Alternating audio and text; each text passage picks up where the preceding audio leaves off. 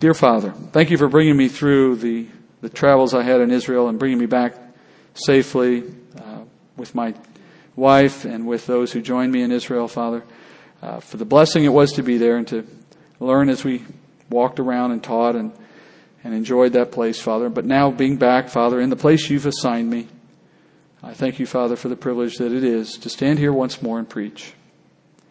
Not words that come from my wisdom, not insight, Father, that is borrowed from my own understanding, Father, but entirely from you, as you've provided it to me. And Lord, I pray that as I share it with those you've assembled, it would be true to your purpose, it would be according to your will, it would accurately reflect the Scripture that you have assigned to us tonight, and more than anything, Father, it would bring you glory, serve purposes that are heavenly and eternal in the hearts of those who listen tonight, Father. Grow us as only you can by your word, molding us, Father, into the nature and to the character of your Son by the lessons that you taught through him in these words. We pray this in Jesus' name. Amen. All right, tonight, chapter 5, we begin one of the best-known sermons that Jesus ever preached, the Sermon on the Mount.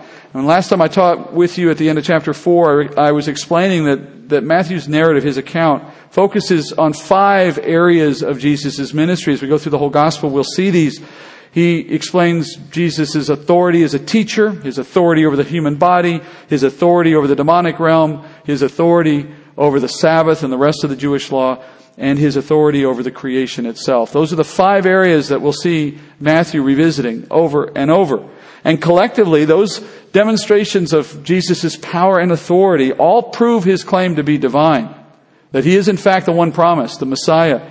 But of all those areas, there was one that was more important than the rest, and it's the one we mentioned last time, that the authority in his teaching is the preeminent authority that Christ brought when he came. As impressive as all the other stuff was, absent the teaching, it would have been a meaningless sideshow.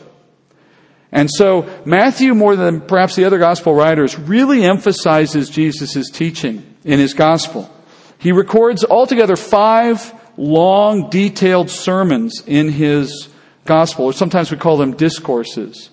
And those sermons reveal Jesus' unparalleled understanding of spiritual truth, and each one works in its own way to correct false teachings that were embedded in the culture of Israel in that day. False teachings, false understandings of God and of the kingdom and of righteousness and so on. But perhaps of all 5, the one that's most famous, if you can say that, or the one that's best known, is the Sermon on the Mount, the one we start tonight in chapter 5. We call this the Sermon on the Mount because of where Jesus stood when he presented this to his disciples. It was more than likely somewhere near the Sea of Galilee. The Sea of Galilee is a relatively small body of water. I spent a week up there not long ago, and around it are hills that are pretty steep coming up off the water. They're not mountains, but they're relative to the water below. They look high. You stand on the top of one, it feels like you're up pretty high. He was likely on one of these sloping hillsides when he taught, on a mount, in other words, perhaps near Bethsaida or near the Arbel or somewhere of that sort. He's been moving around the Galilee. He's been healing, as we heard last time. Naturally, that attracted a very sizable crowd of people who wanted to be healed. As he attracted the crowd, he taught. And he was teaching to them the details of what he was proclaiming. He was saying the kingdom of heaven was at hand, and now he's prepared to explain what he means by the term kingdom, or the kingdom of God. This is the first such extended teaching of Christ on that topic. And the sermon is long. It runs 3 chapters in Matthew's gospel, all the way through the end of 7. But of all the things it's known for, I think it's best known for how it begins, with a section that we commonly call the Beatitudes. And as we finish the Beatitudes, we're going to take a moment to consider some background on them before we look at them individually. So back to chapter 5, verse 1. When Jesus saw the crowds, he went up on the mountain, and after he sat down, his disciples came to him. He opened his mouth and began to teach them, saying, "Blessed are the poor in spirit, for theirs is the kingdom of heaven. Blessed are those who mourn, for they shall be comforted. Blessed are the gentle, for they shall inherit the earth. Blessed are those who hunger and thirst for righteousness, for they shall be satisfied. Blessed are the merciful, for they shall receive mercy. And blessed are the poor in heart, for they shall see God. Blessed are the peacemakers, for they shall be called sons of God. And blessed are those who have been persecuted for the sake of righteousness, for theirs is the kingdom of heaven. Blessed are you when people insult you and persecute you and falsely say all kinds of evil against you because of me. Rejoice and be glad, for your reward in heaven is great. For in the same way they persecuted the prophets who were before you. Before we consider what he's saying to the crowd, there are two major points of background that you have to appreciate. First, you need to understand the religious culture of Israel in Jesus' day into which these words were spoken. Because by the time Jesus appeared in the Galilee, Israel's religious life had been warped by centuries of bad teaching. For at least 4 centuries, going back to the end of the Old Testament period, to the time of Malachi, the nation of Israel had been led by and taught by men who traced their origins back to Ezra. These men, though they came out of what Ezra began, they distorted what Ezra established, and they corrupted the people as a result. When the people of Israel returned from their exile in Babylon, they were determined, when they came back, they were determined never to repeat the mistakes that had put them there in the first place. And among their leaders was a teacher by the name of Ezra. We have a book in the Old Testament by that name, as you probably know. And Ezra, when he came back with the exiles from Babylon, and they re-entered the land, he began to instruct the people of Israel concerning the law of God, something they had largely forgotten in the days before they were sent out of the land. Now, Ezra was a man who knew God, who loved God's word. He taught it well. He wanted the people to understand it so that they would follow it. And he had such a desire to instill obedience into the hearts of the people of Israel that he established within the culture of Israel the idea of teaching teachers who would always be prepared to explain the words of God to those in Israel so that they might follow the law properly. And under his leadership, the people of Israel recommitted themselves to knowing and following the commandments of God, at least for a time. He also began this school I mentioned of training religious leaders. The name that we eventually gave to these trainees of Ezra's teaching were scribes, because that's what Ezra was. He was a scribe, someone who wrote and maintained the Word of God in its written form. But that became a term that began to mean more than just those who wrote it down. It began to also refer to those who taught it to others, scribes. For a time, this worked really well. But after Ezra died and those that he trained had died, a new generation within Israel rose up. Men who took Ezra's program in a new direction, in a very unhelpful direction. They were not just content to teach what God's Word said. They began to expand what was considered authority in that day, the set of rules that people in that day were expected to follow. That is to say that for every thou shalt not that was found in Scripture, this new generation of scribes added 10 more thou shalt nots of their own making. Now, they claimed that these additional rules were there to ensure that Israel would be obedient to the law of God by setting up new rules that made breaking the original rule a lot harder. They called them fences, a barrier to doing the wrong thing by creating other rules that kept you even farther away from that wrong thing. Now, you can see where this goes, right? Because that's a never-ending kind of pursuit. And this new rabbinical movement resulted in 2 very serious problems for the people of Israel. First, the scribes' manual of man-made rules, eventually we come to know that as the Mishnah, this book of man-made rules. It grew over the centuries in size and in importance. Each new generation of scribes and religious leaders would seek to invent new rules or reinterpret the old rules, eventually so that all these rules that they established outside of Scripture were so all-encompassing, they rivaled Scripture itself. In fact, the scribes and the rabbis ultimately came to declare that their rules were Scripture. How do they do that? Well, they claimed that the Mishnah was an oral law. That God originally gave this oral law to Moses, and Moses never wrote it down. And then that additional law was preserved over time in an oral tradition until now the scribes finally put it in writing. Now we have it in a book. Now, once that myth took hold in the minds of the people, well, the Mishnah became indistinguishable from Scripture in the minds of Jewish people. They obeyed it like they obeyed the book of God. It was all the same to them. Now, naturally, as the keepers of the Mishnah, the Pharisees became self-appointed models of piety. within Israel. Because think about it, they were the ones who maintained this list. They were the ones who told you what you had to do, so they portrayed themselves as the gold standard for righteousness among the people. Such that when a Jewish man or a Jewish woman might wonder in their mind, well, what pleases God? What do I need to do to be God-pleasing? They only needed to look at a Pharisee to know what the answer was. That was the way the culture had moved. It was like the fox guarding the hen house, because these guys would always make sure the rules favored them in some sense. So now, after centuries of living under Pharisaical Judaism, as I've described it, Israel had lost a true sense of who God was, what He expected, and most importantly, what His Word actually said. I grew up Catholic, and I can tell you there's some very interesting parallels between what I just described and what it's like to live as a Catholic. Speaking as one who knows from firsthand experience. There might have been a Bible in my house. I'm not sure. If it was in the house, it was the least open book we had. But the Catechism of Catholicism, well, that you had to follow. That's what ruled your day. That was what defined Catholic life, not the Bible. So in Jesus' day, Israel's society was regulated almost exclusively by what the Mishnah asked of Israel. So Sabbath keeping, feasts, rituals, temple service, virtually anything that had to do with religious life in Israel, all of that was practiced according to these man-made rules, and those customs would bear a resemblance to God's Word only by happenstance, only if they happened to intersect in some convenient way. And in some cases, the rabbi's teaching actually contradicted Scripture. But never mind, the rabbi teaching was orthodoxy.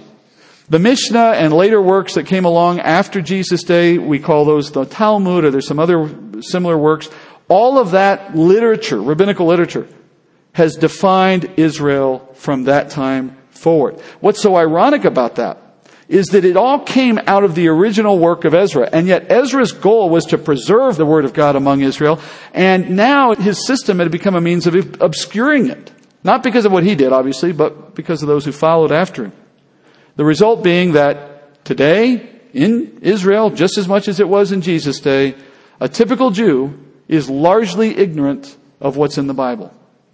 And it's very easy to see that when you're there, by the way. If you get into a conversation with a Jewish person about what's in the Bible, if they entertain that conversation at all, even if you just stay in the Old Testament, it's amazing how ignorant they are, how little they know about the Bible, as religious as they all appear to be. In place of that truth, they bear up under the burden of literally thousands of meaningless man-made rules that have been handed down to them over centuries of tradition. And the consequence of all that is that the Jewish people have largely forgotten that God has given them a promise of forgiveness and mercy in the Messiah. That's completely missing from the Jewish mindset. That leads us to the second major point of background. The crowd.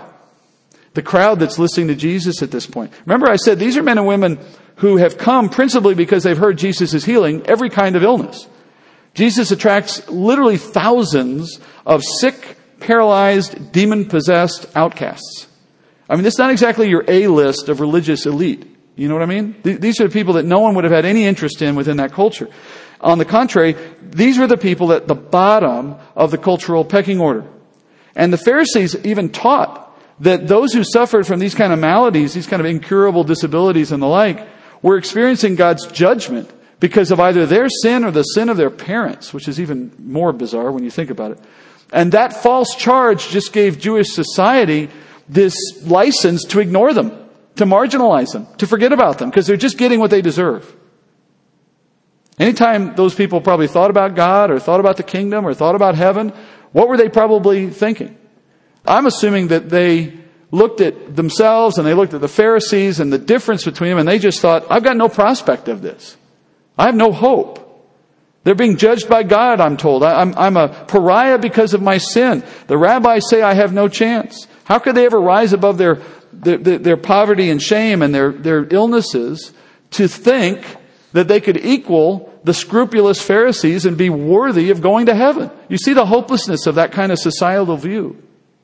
If the Pharisees were God's golden standard for righteousness, then anyone like those collected around Jesus had no chance. So, Pharisaical Judaism yielded two seriously negative consequences for Israel. It replaced God's word with onerous man-made rules that left Israel ignorant of God's true desires. And secondly, it perpetuated a false standard for righteousness by elevating these corrupt, hypocritical religious leaders and saying they are God's representatives for what you should seek. And the combination of false teaching and false teachers, it leaves the culture with an upside-down view of God and of righteousness. And it robs people of their hope for salvation.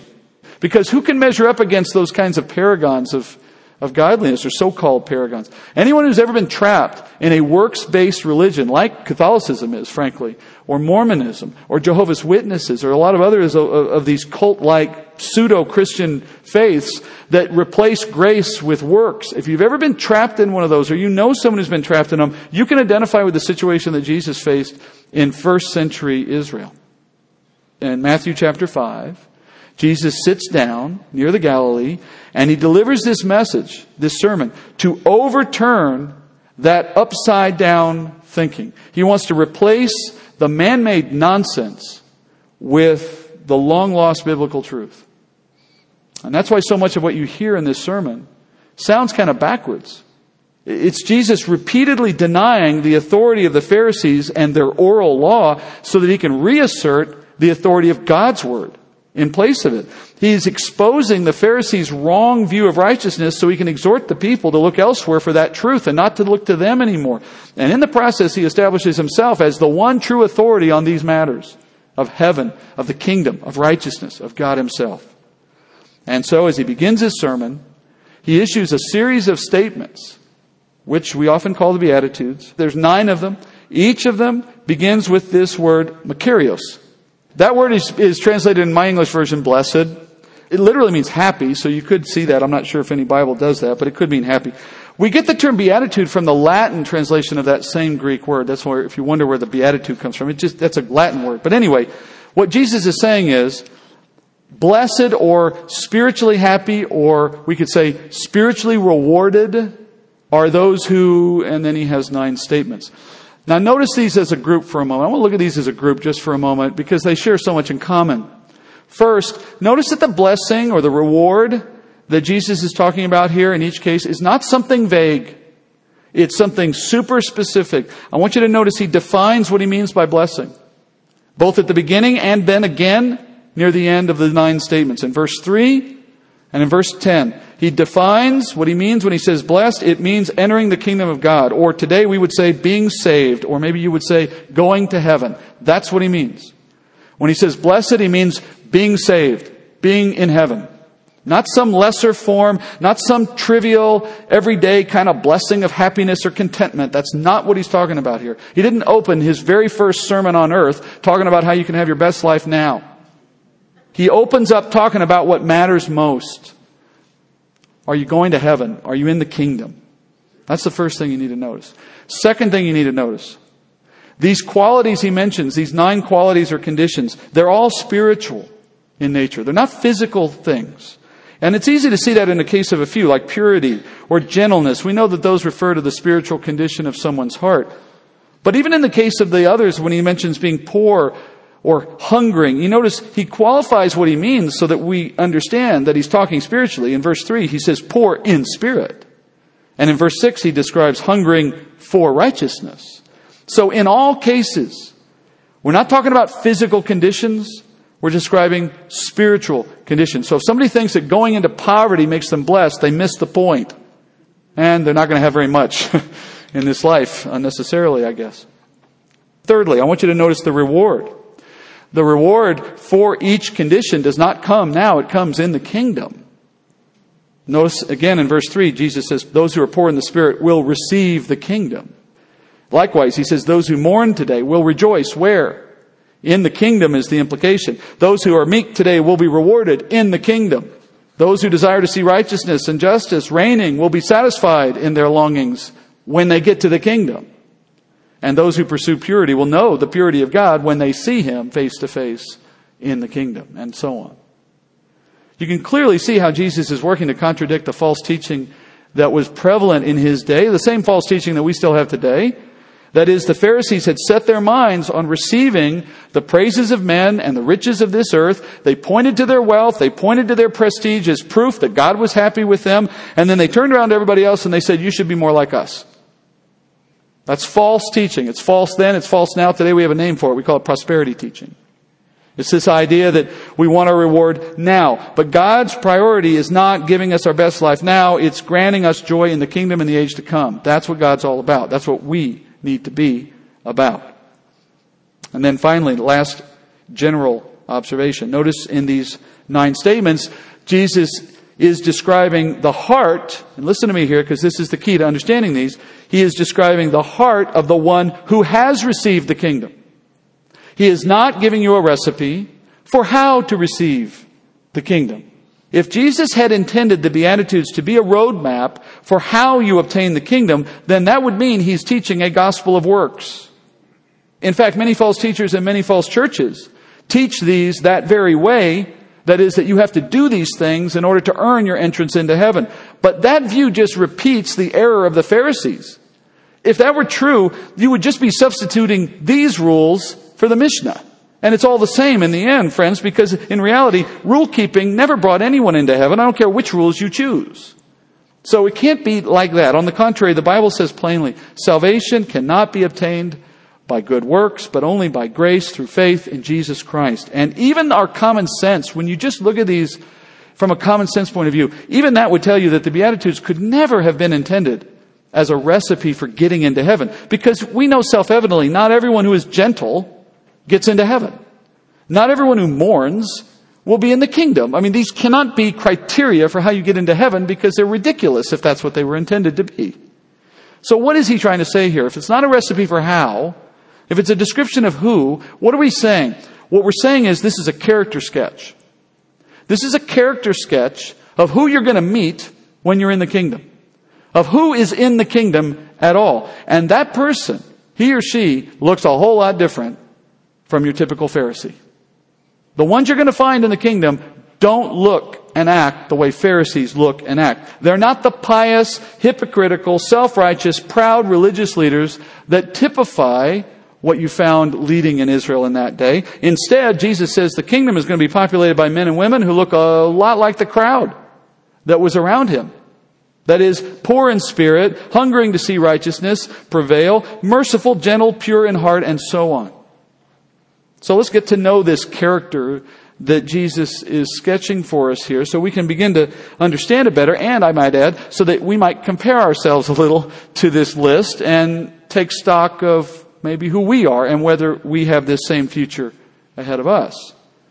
Now you can divide this list into 2 groups because you have 9, but you have really a group of 4 followed by a group of 5. The first 4 conditions are describing the person's relationship with God. That is, how they are in character before God. Starting in verse 3 with being poor in spirit. Now to be poor in spirit is simply to be the opposite of spiritually proud. To be poor in spirit is to acknowledge your inability to meet the lofty standard required to get into heaven.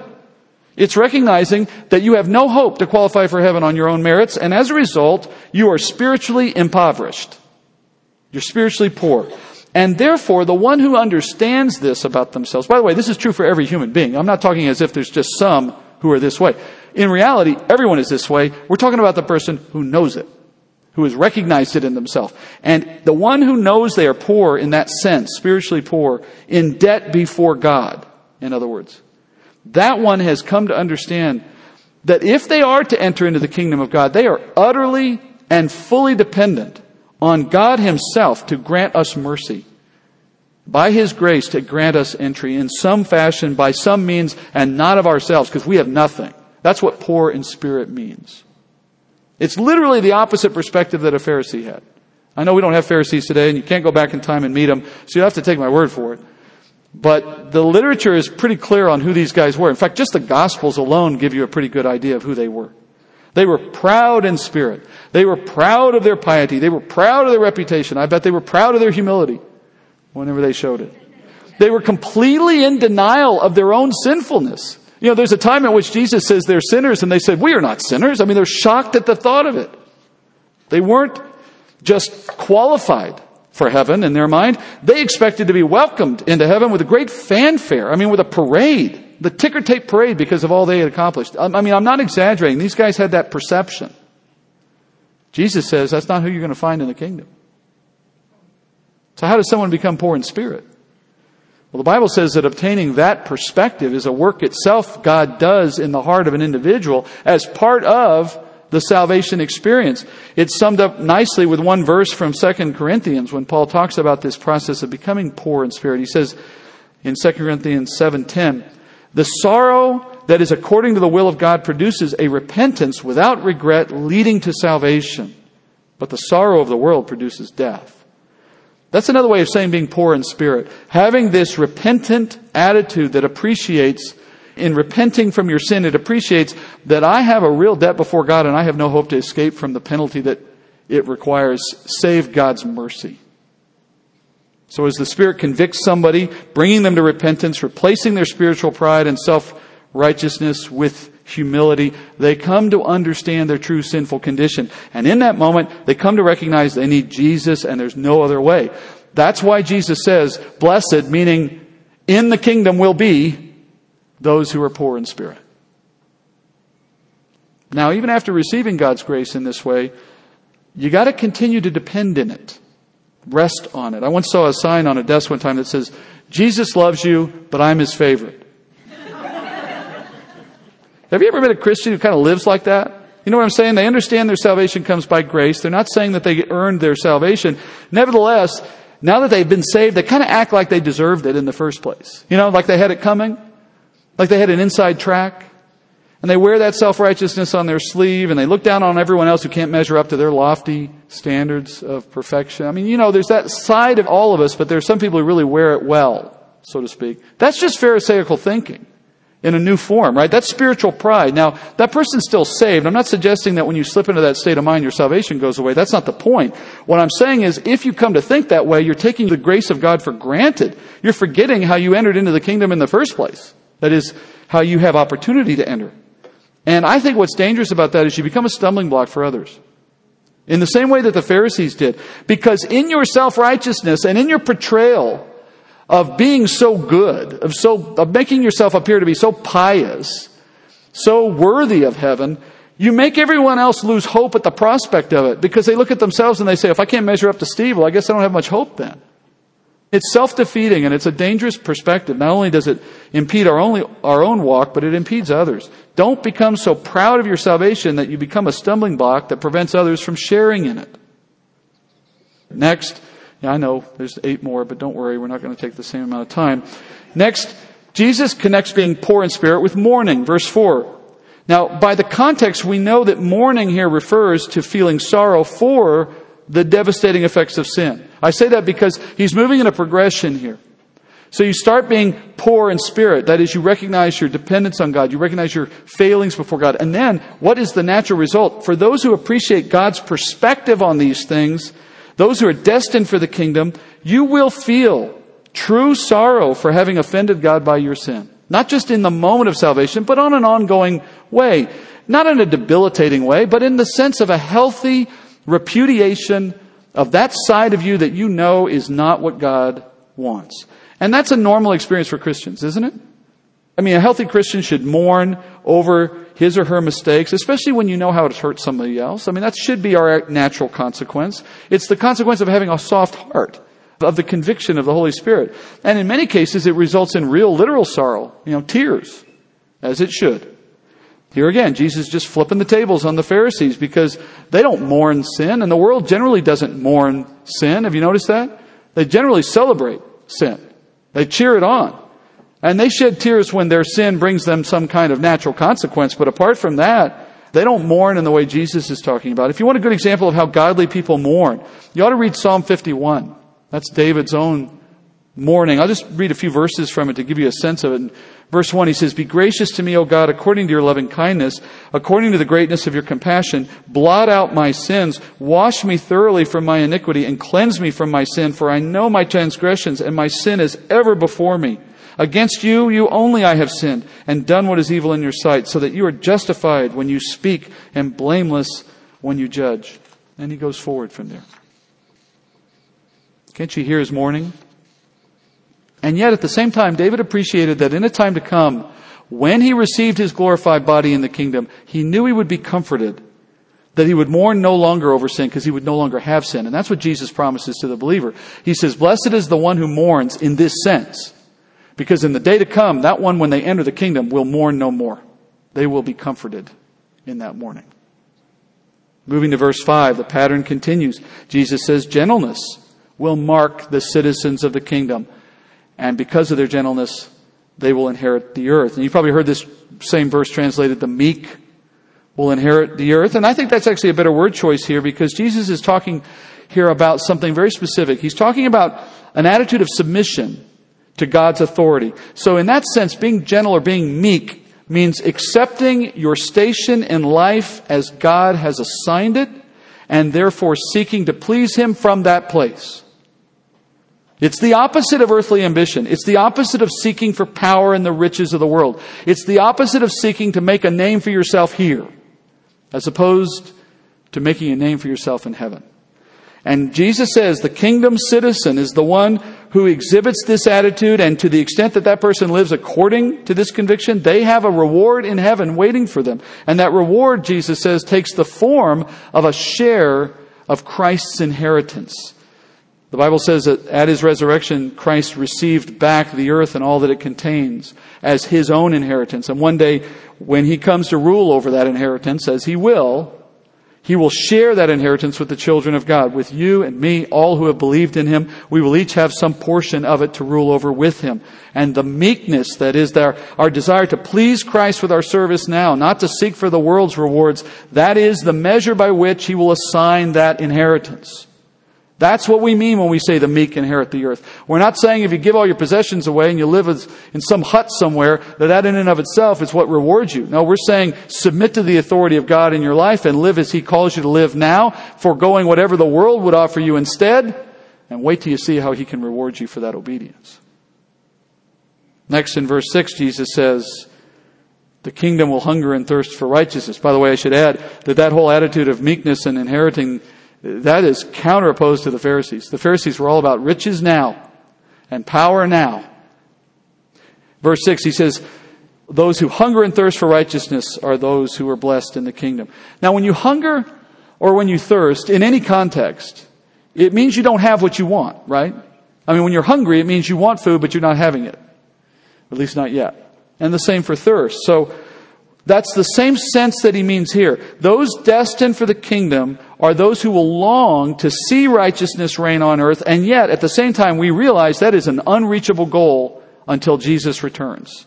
So you hunger, you thirst to see righteousness, but you're not deceived into thinking that you can achieve it through social justice or at the voting booth or in some other way, that you're somehow going to make the kingdom happen now in your own power and through the institutions of men. That's not appreciating what Jesus is saying. That's not hungering and thirsting. That's satisfying your hunger and thirst in the wrong way. For now, you need to understand God's righteousness reigns in your heart by the Holy Spirit. But we await the day that it reigns from sea to sea on earth. And it will come, and it's promised to come. You want to read about that, go read chapter 4 of the Old Testament prophet Micah as an example. He teaches in just a couple of verses. He says in verse 1 of chapter 4, it will come about in the last days that the mountain of the house of the Lord will be established as the chief of the mountains. It will be raised above the hills, and the peoples will stream to it. Many nations will come and say, come and let us go up to the mountain of the Lord and to the house of God of Jacob, that He may teach us His ways, that we may walk in His paths. For from Zion will go forth the law, even the word of the Lord from Jerusalem. And it goes on from there. Now that day's coming. That's one of the things I long for the most personally. And it's kind of the hardest thing I can imagine. I can't yet get my head wrapped around a world filled with people, everything done right. I'm not there yet. I'm wondering what it's going to be like. That's what we're promised. You hunger for that? You ever wanted to see right, only right done and wrong always put aside? It's coming. It's coming. But that's not what the leaders of Israel wanted. That's not what a Pharisee wanted. You know what they thought? They thought they'd already found that in their own law. The Mishnah gave them that, right? They were satisfied in that system. They didn't hunger for something better. And they loved it especially because it rewarded them and it protected them and it gave them power. Such men will not be found in the kingdom. Now, the second set of the 5 Beatitudes relate to our relationship with people. And these we move through with some haste because there's a very similar pattern. All we really need to do in understanding them is appreciate the meaning of each unique word or concept as Jesus moves. So beginning in verse 7 with merciful. Those who are going into the kingdom will show mercy. Why? Because believers are uniquely able to appreciate mercy. Wouldn't you agree? Right? You received it from God as a part of how He saved you by grace.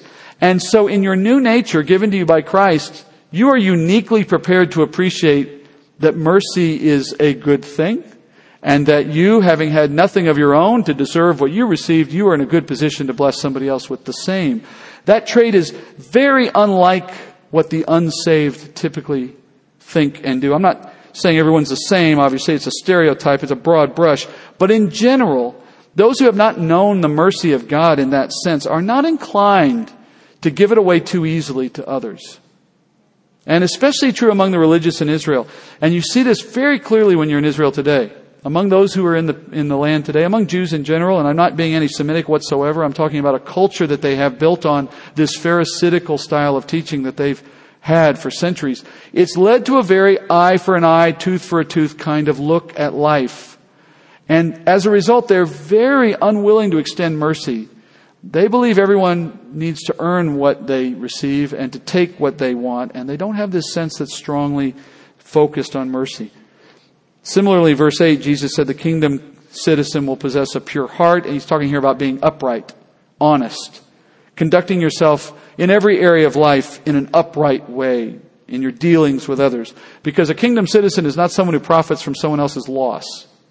That's not a mentality that you would find among believers generally. It's not a recipe for gaining heaven. I'm not saying that if you are nice to people, that's how you're going to get into heaven. I'm saying that those who have gained heaven will reflect these things in their life because Christ lives in them. And when you get into the kingdom, if you're the kind of person who practices in a pure heart now, these ways of life, these upright ways of life, wait till you see what it's like to live face to face with God and what uprightness looks like there. You will fully be satisfied in your purity there. Verse 9, the kingdom will be occupied by those who make peace, because God's children exhibit that desire naturally to reduce strife, to encourage peace. And I say this not without exception. I know that we sometimes aren't very peaceful in our dealings. But in general, those who've been touched by God and indwelled by the Spirit appreciate love and peace at a level they've never known before. And you may not always find what you want in that regard, but you're programmed to seek for it and desire it in a way you never were before. Jesus says kingdom citizens live this way because one day we know we'll be called sons of God. Here's what Jesus is talking about. He's alluding to your role in the kingdom. The Bible says that when you and I enter into the kingdom, we have a job. And part of our job is ruling with Christ in the government over that time and establishing peace in the world with Christ. Paul says in 1 Corinthians 6:2, do you not know that the saints will judge the world? If the world is judged by you, are you not competent to constitute the smallest law courts? Do you not know that we will judge angels? Well, how much more then matters of this life? He's alluding to this future role that you and I will have in the kingdom. Jesus says, blessed are those who are the peacemakers, because when they get to the kingdom of God, they're going to have their job making peace. And then finally, kingdom citizens, Jesus says, will know persecution and slander because of our relationship with Christ. Yet, he says, despite that, you're going to rejoice in those things when it comes. And it's in the rejoicing of persecution that we make our mark as a believer. Just as the prophets who came before us, Jesus said, if we share in their persecution because they share in their same knowledge of God that we have, then we can also know we're going to share in their future. And what was their future? Reward in the kingdom, Jesus says. So let's take a step back for a second. I want you to consider the character sketch we just walked through. This kingdom citizen character sketch. You have a person, Jesus says, the one entering the kingdom, who is humble. They're aware of their own unrighteousness. They rest in God's mercy and grace. They're saddened by their own mistakes. They long to see righteousness prevailing. They submit to God's authority. They want to please Him. They're not so concerned with the world's rewards. They want to show mercy to others. They want to deal honestly with others. They want to seek for peace with others. And yet they know that they're going to be persecuted despite wanting for the right things in this world. That, Jesus said, that's the kind of person you're going to find in the kingdom. Now, if you're a believer in this room, and you're thinking to yourself, I don't do some of those things very well. What does that tell you? Well, first it tells you that this list is a set of ideal standards. It's the new gold standard that replaces the false one offered by the Pharisees. If you want to set up a model for yourself, if you want the gold standard that reflects what God's people should look like, here you have it. This is it. And so as an ideal, it's not something that any of us will meet with perfection on any given day.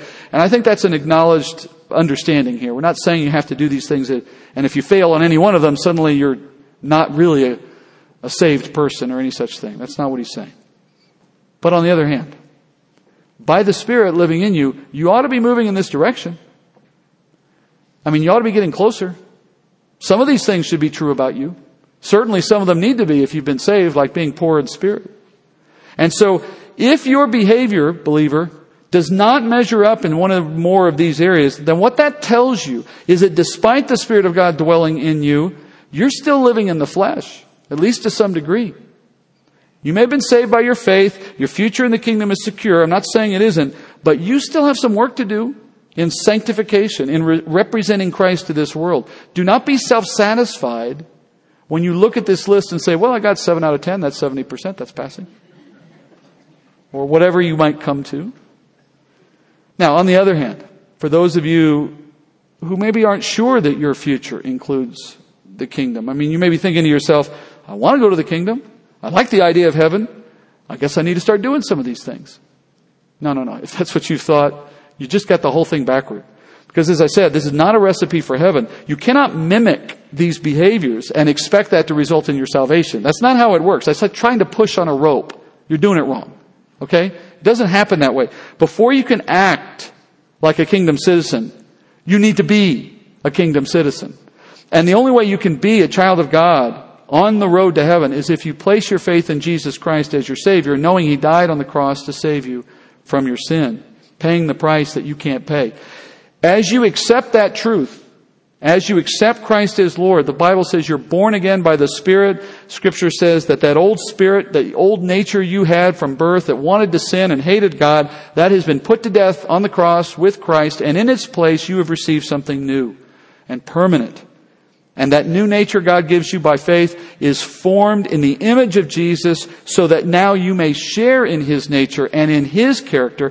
And in the sharing of Jesus' nature, you begin to exhibit these characteristics because these are the characteristics of Jesus. And that new nature will do things that you could never do. It makes you spiritually humble. It causes you to mourn over your sin. It causes you to submit to Christ in gentleness, and so on and so on. So you confess Christ so that God will bring you these qualities in time. And then, of course, in time, you enter the kingdom. You have eternal life, the promise that you will never die. And in that way, you are truly blessed. That is what the point of this is. Are you this person or not? Not can you mimic these things or not. You will not gain these things by mimicking the piety of the hypocritical, self-righteous religious leaders. Not of that day nor of this day, by the way. Don't mimic priests, don't mimic popes, don't mimic imams or yogis or gurus or anyone else you think has something to offer. Their hearts betray their ignorance. God's children display God in their heart. That's what Jesus is calling us all to do. Know Him so that we can be like Him. Let's go to prayer. Heavenly Father, I thank You, Lord, for the work You have done by Your Spirit in my heart, in all the hearts of those who know You in this room and all who hear me. What a glorious miracle it is, Father, that You can take the likes of us and give us hope for something we have no right to receive. And more than that, Father, to make us like You, even now as we struggle against the sin of our flesh, even in the small things of life, as we see ourselves changing and becoming more like You. We thank You, Father, for the blessing of not just knowing You, but of being like You. For those of us, Father, who still feel the tug of sin and have fallen short, as we will do from time to time, Father, we thank You for Your forgiveness, and we ask for Your strength to do better. And for any of those, Father, who heard this message without knowing you and have wondered, how do I enter the kingdom? And they now hear the gospel is the way. I pray, Father, you would give them the courage, the humility, the willingness to confess Christ. Let them do that within the ear of another so that we may recognize their faith and encourage them in it. We pray these things, Father, in Jesus' name. Amen.